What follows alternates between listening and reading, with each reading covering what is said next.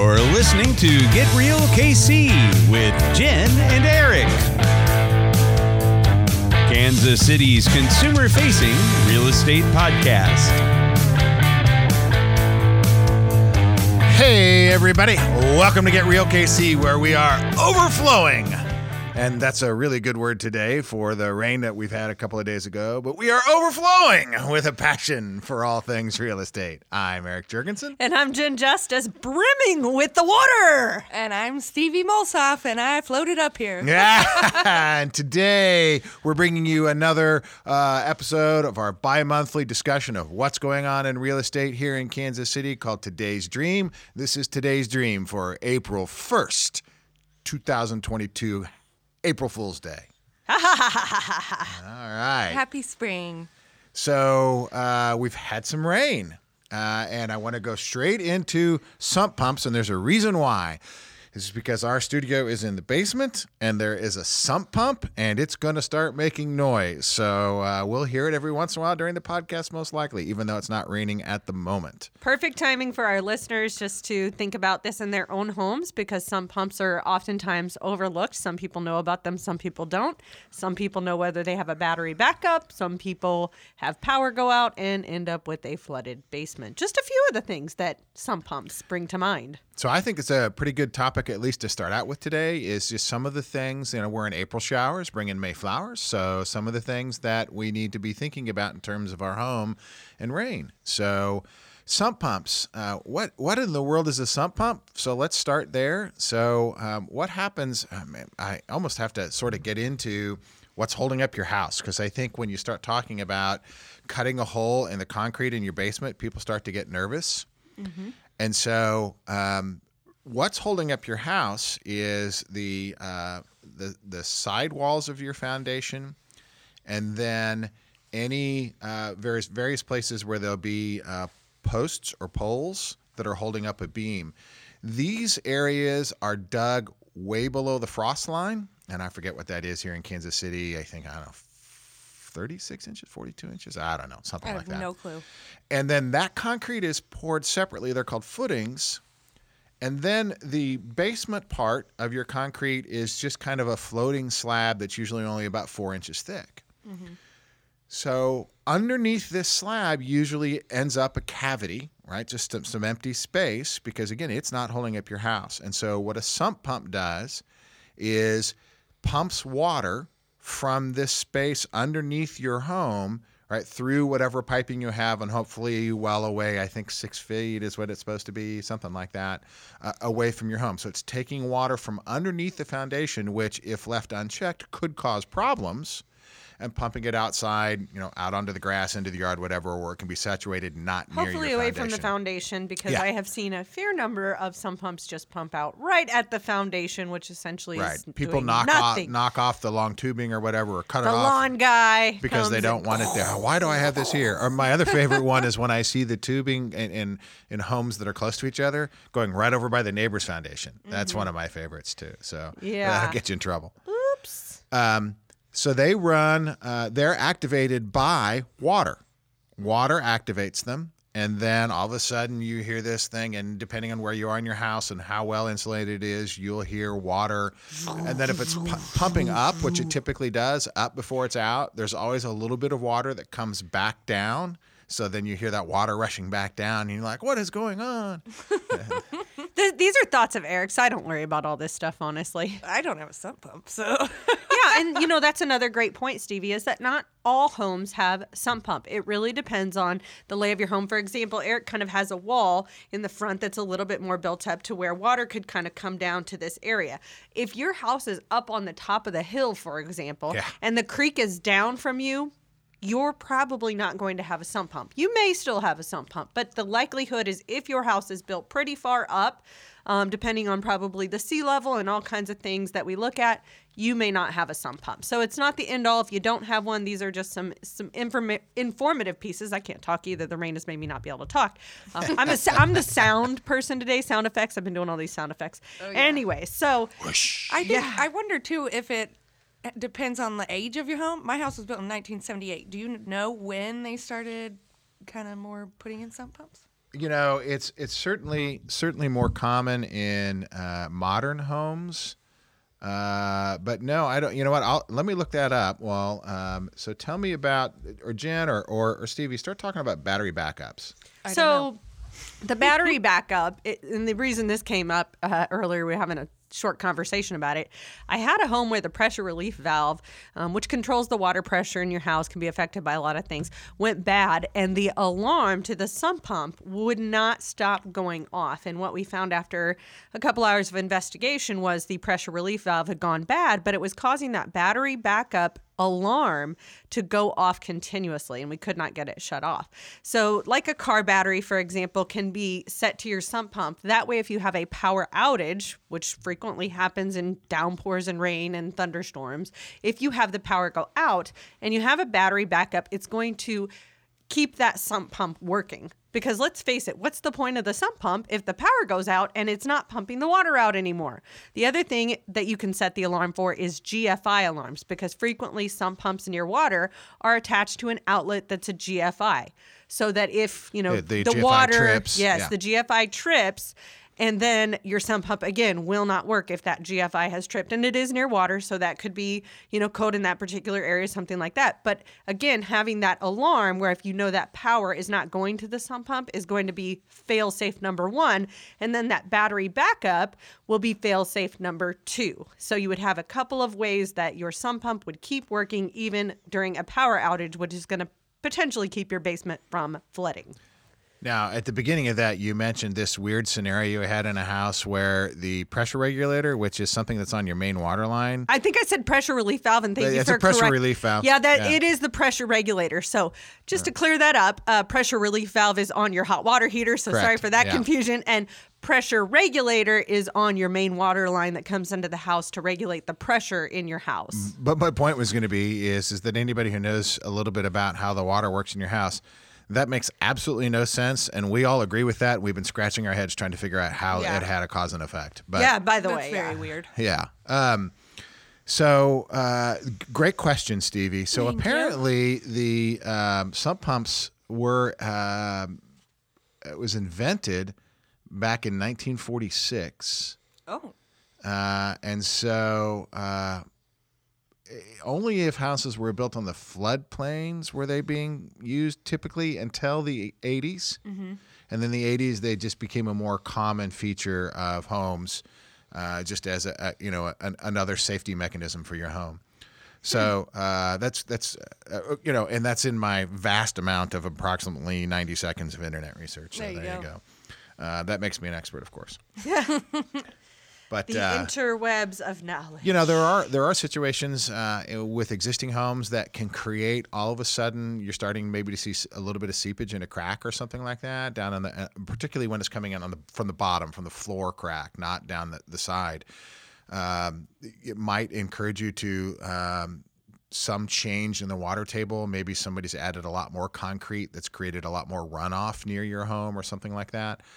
Then you can get a sump pump added, right? So that's not, that's certainly something that you can consider doing. And they're, I don't know. I'm not a plumber or a sump pump expert, but I want to say an aftermarket sump pump's probably a couple $1,000s installed would be my guess. Maybe a little bit more since prices have gone up since I've looked at them, but. Well, and looking on the interwebs, there are about 1,000 articles on how to install a sump pump. Yeah. Not that I'm going to recommend that because I think it's DIY. quite a bit more You complicated than that. You But got to understand concrete work at that point, right? potentially, some houses actually have the hole for the sump, and the And then, builder yeah. didn't install the Right. sump. Yeah, So that's true. I think in some new construction homes, depending on your price point, that may be an option. And again, just depends on the levels. You could always have, someone look at that, a surveyor, engineer. You're going to have lots of experts in that process that you want to rely on to know whether you need to spend that extra $500 to $1,000, probably depending on a lot of different factors. Yeah, and usually you can pull up a lid of a sump pump well and look down in it, unless your house has been treated for radon, and then they will have sealed it. And so then if you need to get into it, you'll need to break. It's usually just like a silicone bead or something. Mm-hmm. So you'll just have to cut that away and then re-silicone it at some point. It's not a big deal. So there's your April showers version of Right. some pumps in the home. Anything else? I have a question. Yes, ma'am. Do sump pumps kick on, say my bathroom flooded in the basement? would the sump pump kick on for that, or is it only water that's underneath? Probably Your if it got foundation. over to that sump pit. Right. If it starts drawing into the pit, that'll fill it up and kick it on. But you're right. It's only the water that's, underneath the concrete, so down into the pit. The Okay. drain tile that goes around your house is frequently tied into that. And so Right. the water comes from that particular area. When the water level rises at your foundation and it goes into that sump pit, then it kicks on to throw that water out. Right. So if you've got a flood in your basement that's pouring into the sump pit, yeah, it'll kick on and start running it out. So, but if you're not familiar with them, you move into a house that has one for the first time and it's raining outside, and all of a sudden you hear, and I'm surprised because it's been running off and on. So I'm surprised that in the 10 minutes so far of this podcast, it hasn't kicked on. But when it does, I'll be like, oh, there's the sump pump. And, our home inspector, we like to use A Pro the majority of the time. And he does a great job kind of going over some of those Brandon features. does, And they and- give you a little summary. And it also comes in kind of what you want to call the manual with your home inspection, Sure. just things to do, things to check. And, it's not a bad idea to check your sump pump. It's something that they go over in a home inspection and pouring the water into it to see if it will kick on, to see if it's functioning, to see if that's working correctly is not a bad thing to do right now if you do have a sump pump, just because we are going into the April showers bring May flowers. That's right. Yeah. Other things to look at: make sure your gutters are cleaned. Make sure your downspouts. Splash blocks and Yeah, downspouts, yes. Yeah, downspouts aren't, didn't get bent by a lawnmower running into them or something, and make sure they're extended away from the foundation. And then the splash blocks, some kind of mechanism to keep it from creating a rut in your yard. All of those things are good things to check right now. Those are a really odd item that I find frequently on my rental properties that are missing. And I'm one that checks them almost every year. We do a walk around and do air conditioners, clean those out, all kinds of things we do. But consistently, Really? I will notice that splash blocks are missing. And I don't know if kids eat them or what happens, but it's kind of like mini blinds. Mini blinds are another thing that kind of dumbfound me. It's like I've had mini blinds throughout the course of my life and never had them look like they were totally chewed up and spit out. But I see that a lot, interestingly enough. I think that's, well, you know what? I think that might be dogs. dogs. Yeah, a lot of people. I have those as well. But Dogs, a lot- cats, a lot of- horses. a I lot don't of expect my people- horses chewing them up, but And here's what I found: a lot of people, particularly with smaller breed dogs, they love to go look out the windows, kind of like cats do. And I think the smaller breed dogs might be a think little so. more destructive. So they create, like, get up on the back of the couch, or they create scenarios to get the dogs to the windows. And I think that's how that happens. at any rate, check your splash blocks. For some reason, they like to go missing, whether the kids eat them or the adults eat them. I don't know, but somehow they go missing. Yeah, lawnmower went over. If it's a plastic one, tore them up and they threw them away or Maybe, something. Yeah. maybe. So yeah, all great things for you to get out and do this month. Get out and do that. Let's talk about the market. And so, first of all, the immediate trends, which are just challenging, is a nice way to say that. And then what might be happening. And what we've seen some trends over the last couple of months in terms of inventory and sales. And so, what might be happening. That people will use scary words, but actually might end up being a good thing. So first of all, the market in every economic category, but particularly in the category that we would call affordable homes, which, I don't know, we've tried to define it. Nobody really can, but let's in this city say $275 and less, $300 and less, something like that. The market is still let's see, what's the technical term? I think the technical Fire running down the street. I was going to say batshit crazy.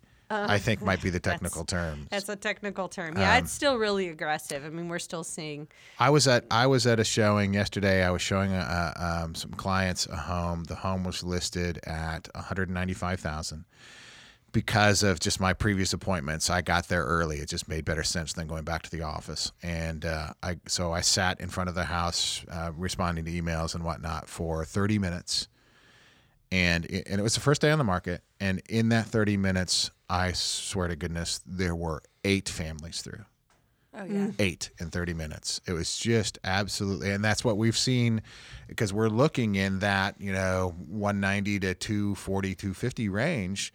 So we have a lot of flexibility, but everything we've been to has been like that. Well, and Eric, I know we talked briefly about pending home sales nationally. They're starting to talk about the decline, which could be tied to a lot of things, right? It could be applied to this continual decrease in supply. Well, I mean, that's obviously ultimately- if we don't have supply, we're not going to have pending home sales. I think there's a little more of a balancing maybe going on nationally. However, I took a look at our local numbers and we're not seeing that same trend. Well, so in we're February- and even county to county, it's honestly very different. Like Platte County, for example, is double the lower number in closed sales. It's at about 11% negative. And if you look at Clay County, just county to county line right here, it's only 5% negative. So what that means is February has 11 or 5% fewer home sales than February last year. Mm-hmm.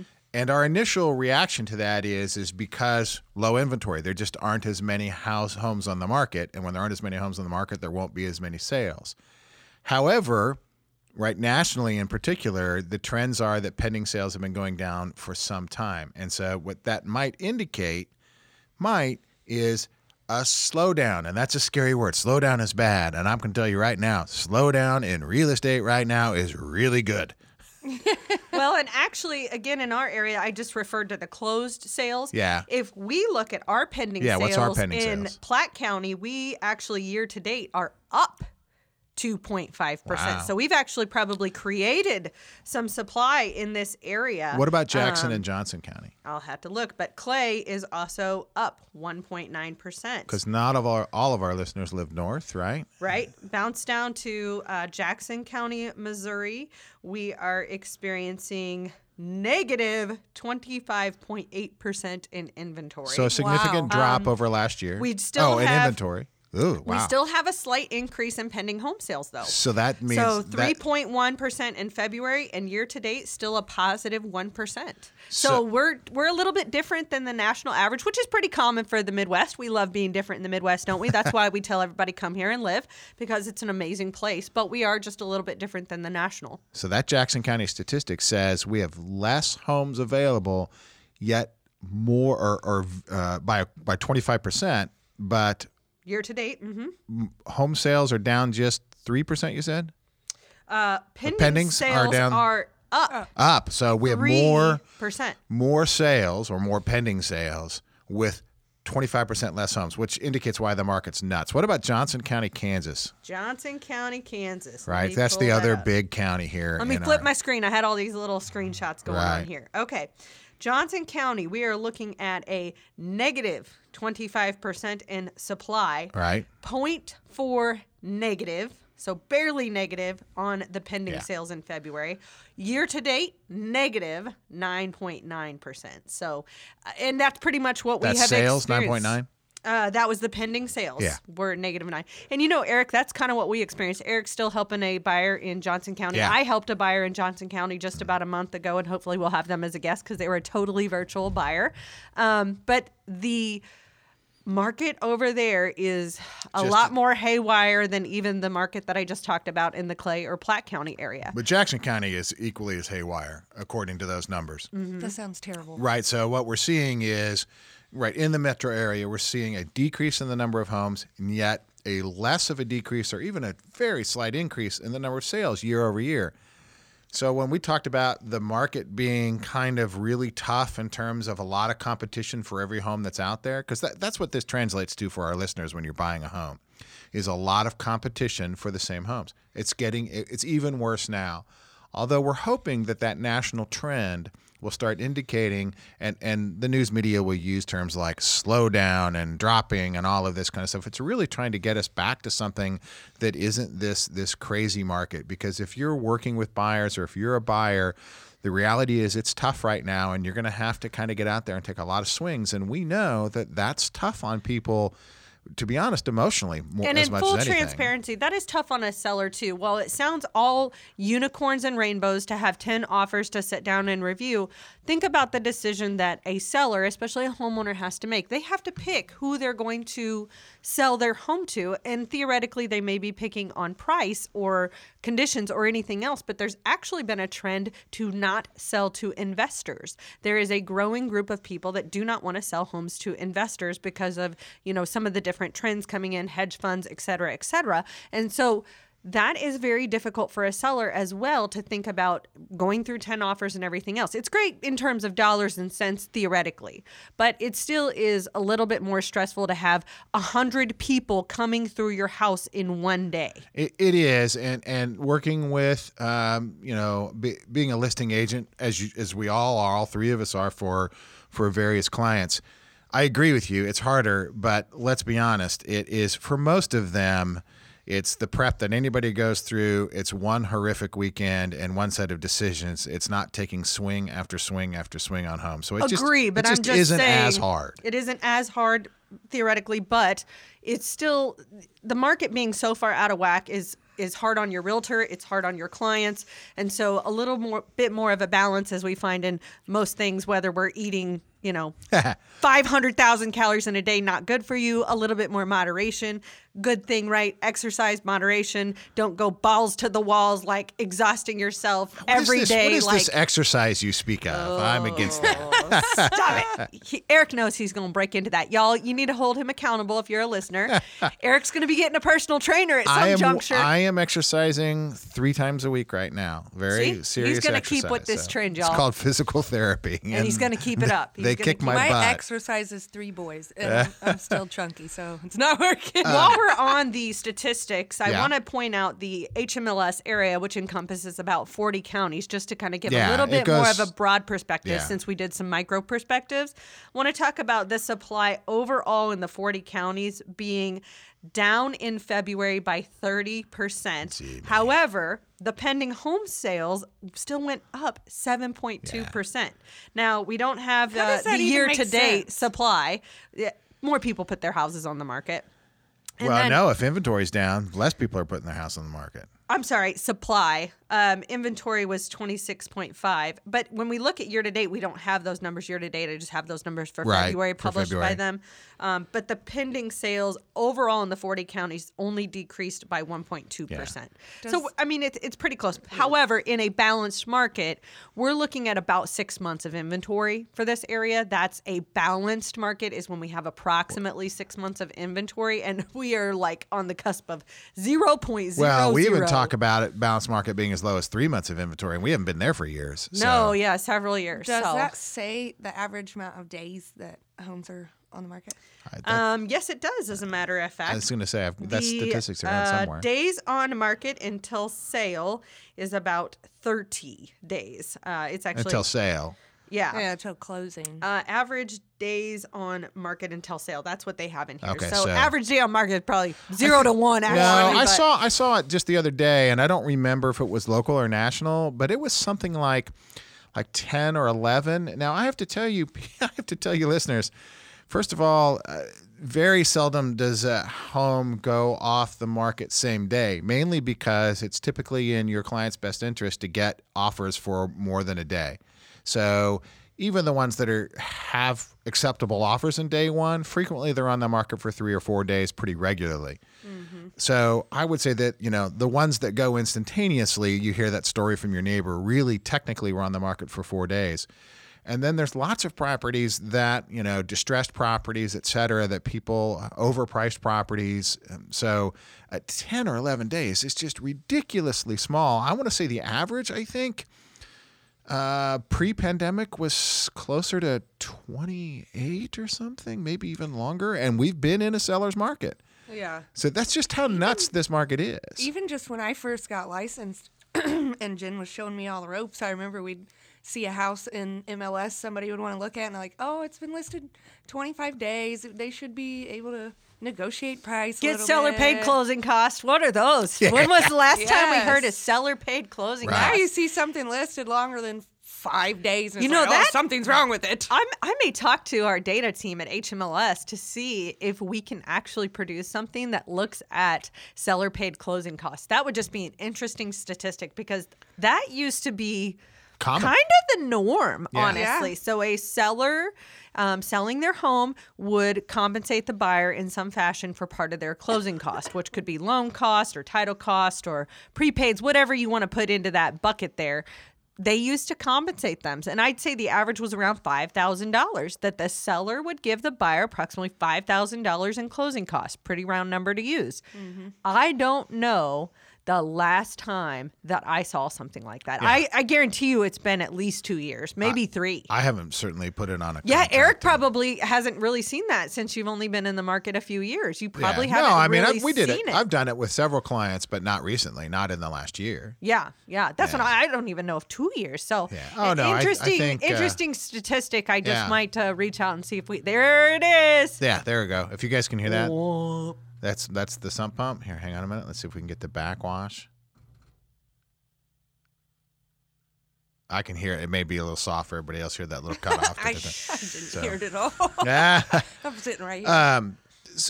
This is interesting. So what we're saying is from 2 months ago, the market has not significantly changed. It is still very much this crazy seller's market. It is still very much typically multiple offers on any home, certainly any home that doesn't require a ton of repairs. And we saw a home that was being sold as is that clearly had significant foundation issues, and they got multiple offers. So, yeah, it's just kind of now this might be and can say distressing to potential buyers, and I guess at some level it is. It's going to be a tough market to enter into. I don't want to sugarcoat it or anything. Well, and we talk to our clients about what their goals are and try and get people prepared correctly for this market. But let's look at it this way: it's an adventure, friends. It's a little bit of a rough adventure, but it's a journey, and anything worth doing isn't always easy. Well, the other thing is it's just the nature of the process has changed. And so you just sort of have to realign yourself going, okay, look, this is not going to be going in and power negotiating and trying to get, the extra $75 here and $200 here. This is going to be, how do I compete with other buyers? So Highest and best. Just the nature of the process has changed. Right, the theory that you're going to put in an offer and somebody's going to call you back and negotiate, that doesn't even let you know. Or even let you know, unfortunately. Yeah, we don't want to talk too bad about other realtors. Okay, yeah, I do. But Eric's had a recent situation. It's happened several times. There are 14,000 realtors in the area, so we just have to be, Right. observant of all of that. But anyway, so the process gets it's a different process than maybe you were expecting if you haven't been in the market for a while. So make sure that you have a good agent who's sitting you down and saying, look, here's what's likely to happen in the process, and here's what's different. What are your expectations, and then hear what may be different in today's market. Ultimately, it's just a different game you're playing, right? And once you understand that, I don't know that it's that terrible. But you have to kind of maybe shift your expectations. Right. I feel like recently there's been a couple people I talked to. The other day, one was my neighbor. He's in no hurry to move anytime soon. He's got 2 kids in high school. But eventually, when they're all out of school, he's going to move. But he said he's waiting for the market to crash and dump. What is the likelihood of that happening again? Slim to none. We're at the lowest point in history of foreclosures and defaults. I think slim to none and slim left town. There we go. Slim left out. Yeah. So Slim Jim, step into Slim's gone. yeah. So, there is just no evidence from a foreclosure standpoint, which is really what created the problem, and then bad lending, which is what created the foreclosure problem in 2008. None of that is going on. There is no. We have been saying in the Midwest for, I want to say 20 years or more, that at some point there might be a market adjustment in values in the Midwest because we're so far behind the coasts. Well, that is happening to a certain extent because valuation is going up in the Midwest faster than it is the coasts, but we're not caught up by any stretch. Yeah. Mm-hmm. And we're not going to be in my career. So I think, unfortunately, what will happen is eventually the market will slow down and we'll get all of these terms that try to scare people, and we'll get closer to that level market where there's enough inventory and there's not people pouncing on homes and offering over, et cetera, et cetera. So to that extent, if you're comfortable waiting, there might not be as much competition. But what we do know is home values are going to continue to rise, which means the prices will go up. We know that interest rates, so mortgage rates, are going to continue to go up for the foreseeable future. I think we may be as high as 6 by the end of the year. We'll certainly be over 5. And the Fed, just announced another raise and said there are more coming. So those will all trickle into mortgage rates. So there are a lot of arguments for not waiting. And then, to be honest, if you're going to sell and buy, if you're selling, you want the best price, a frenzy will create it, right? So you want to chum the water. And so if you can stand the market, you might be better off in terms of getting the strongest offer now, as opposed to having to wait more than a weekend if you have a nice quality house. And that's the where future. I think our team is really great, is we've got a lot of opportunities in this particular area to help people land themselves for 3 to 6 months. It may cost you a little bit more in terms of rent right now as well, but if you can really, really capitalize on getting that and then getting that money in the bank and then focusing on your buy side, you're doing yourself a pretty good justice, I think, in terms of peace of mind, because it is a little challenging to juggle. You just need to mentally prepare yourself. We're very experienced at that, and there are a lot of realtors that are very experienced in that. As always, we just encourage you to make sure it's somebody that you feel comfortable with, that you can work with, and do your due diligence on selecting the person to help you with this juggle, as it is, because you're going to be throwing balls in the air, and you want someone to help you catch them. Yeah, no, I agree. And now, probably more than ever, it's really important that you have an agent who knows what's going on in the market, who can educate you about what's going on, and then really understand and help protect your interests, not when it comes to what's going on with housing, temporary housing, being strong at negotiating things like longer possession times, etc. So you really want to have a realtor who knows what they're doing anytime. But Got to have a coach in your corner. In this market, it's just absolutely critical. So again, if you're not using one of the three of us on the Dream Homes by Jen team, then make sure you're using somebody who's equally as good. So, ask a lot of questions. Yeah. Questions are always good to make you feel comfortable and make sure that they are helping you understand anything. And so don't be afraid of that. All right, I've got a crazy story in real estate that relates to sump pumps, so I've been saving it for the end here. Okay. So this was last spring, so this was a year ago. We were in a home touring it, and there was no well cover on the sump pump, which is common and not common, but it happens. It happens. And walk over to the sump pump, and I had my little flashlight with me because it was kind of dark in this area of the basement, and shine it down. And staring up at us is this huge snake. It was a 4-foot snake, coiled up. That's not huge, Eric. That's okay. Huge snake for an urban guy. I think Eric's perception of the snake and the actual length of the snake might be different. I think just being startled by the snake really, and it was. Oh my god! It was a typical garden snake, like a garter snake. Garter snake. Garden, yeah. Is that what it's called?